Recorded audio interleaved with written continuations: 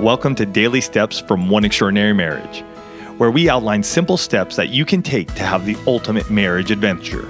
I'm Tony DeLorenzo, your co-host, along with my beautiful wife, Elisa. In today's show, we answer the question, how can I get my spouse more comfortable with public displays of affection?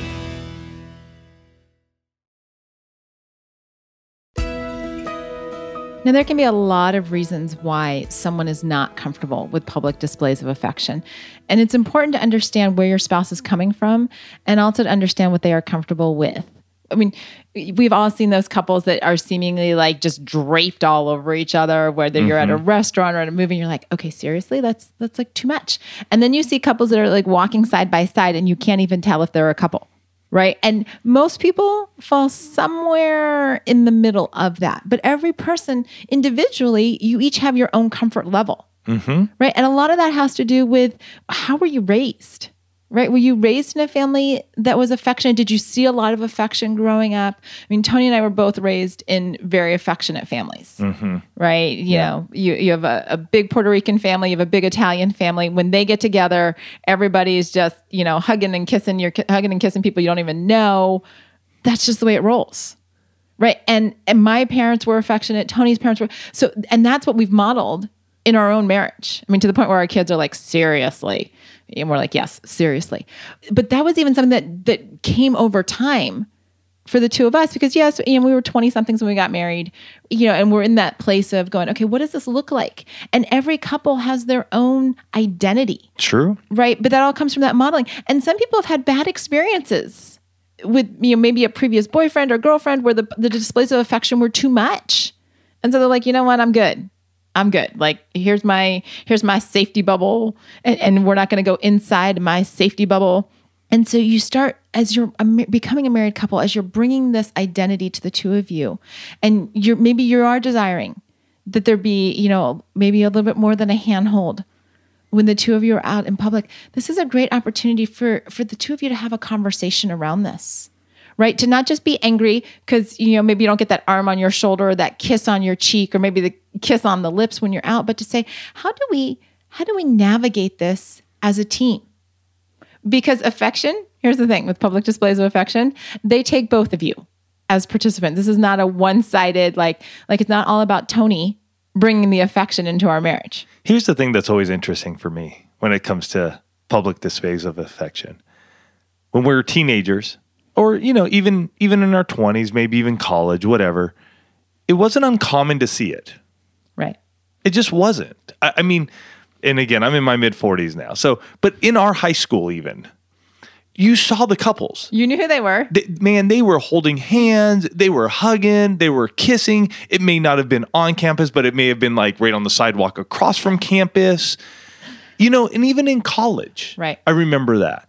And it's interesting you bring this up because I feel like as we've gotten older in our circles, you don't see it. You just don't. And I don't know the answer to that and why that may happen.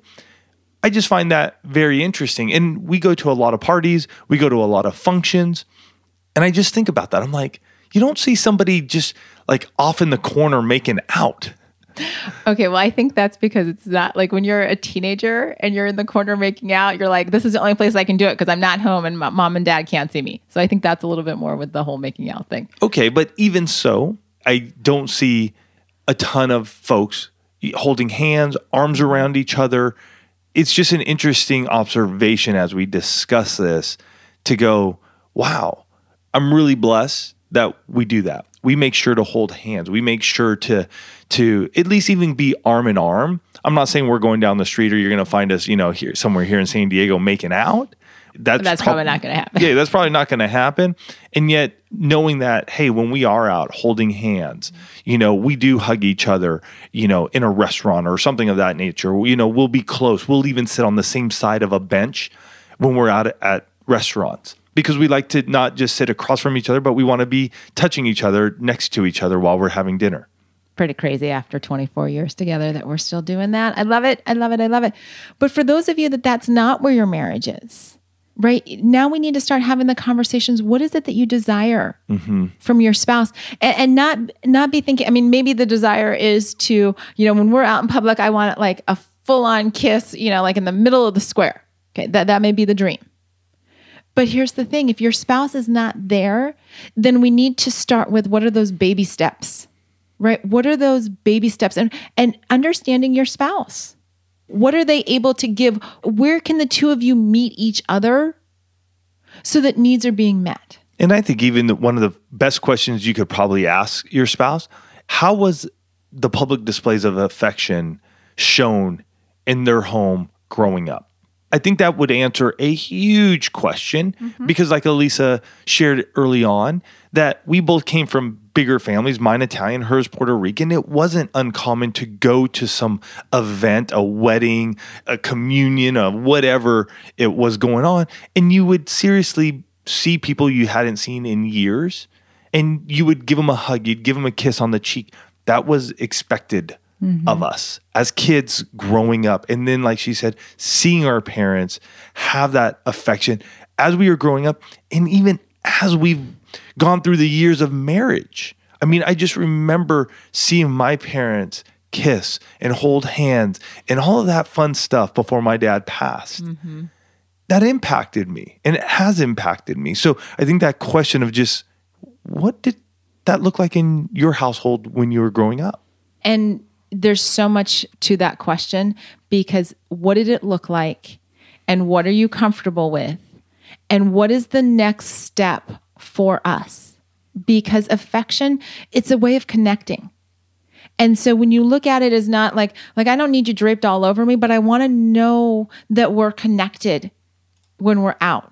I want to know that you see me. I want to know that you value me. How can we as a team, because remember, anything that we talk about here on Daily Steps, anything pertaining to your marriage is all about the two of you being a team.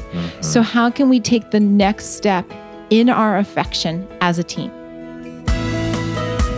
We'd love to hear your questions. So send us an email to dailysteps@oneextraordinarymarriage.com. And in the subject line, put Daily Steps question. We'll answer it here for you. For more help in this area of your marriage, check out oneextraordinarymarriage.com/coaching.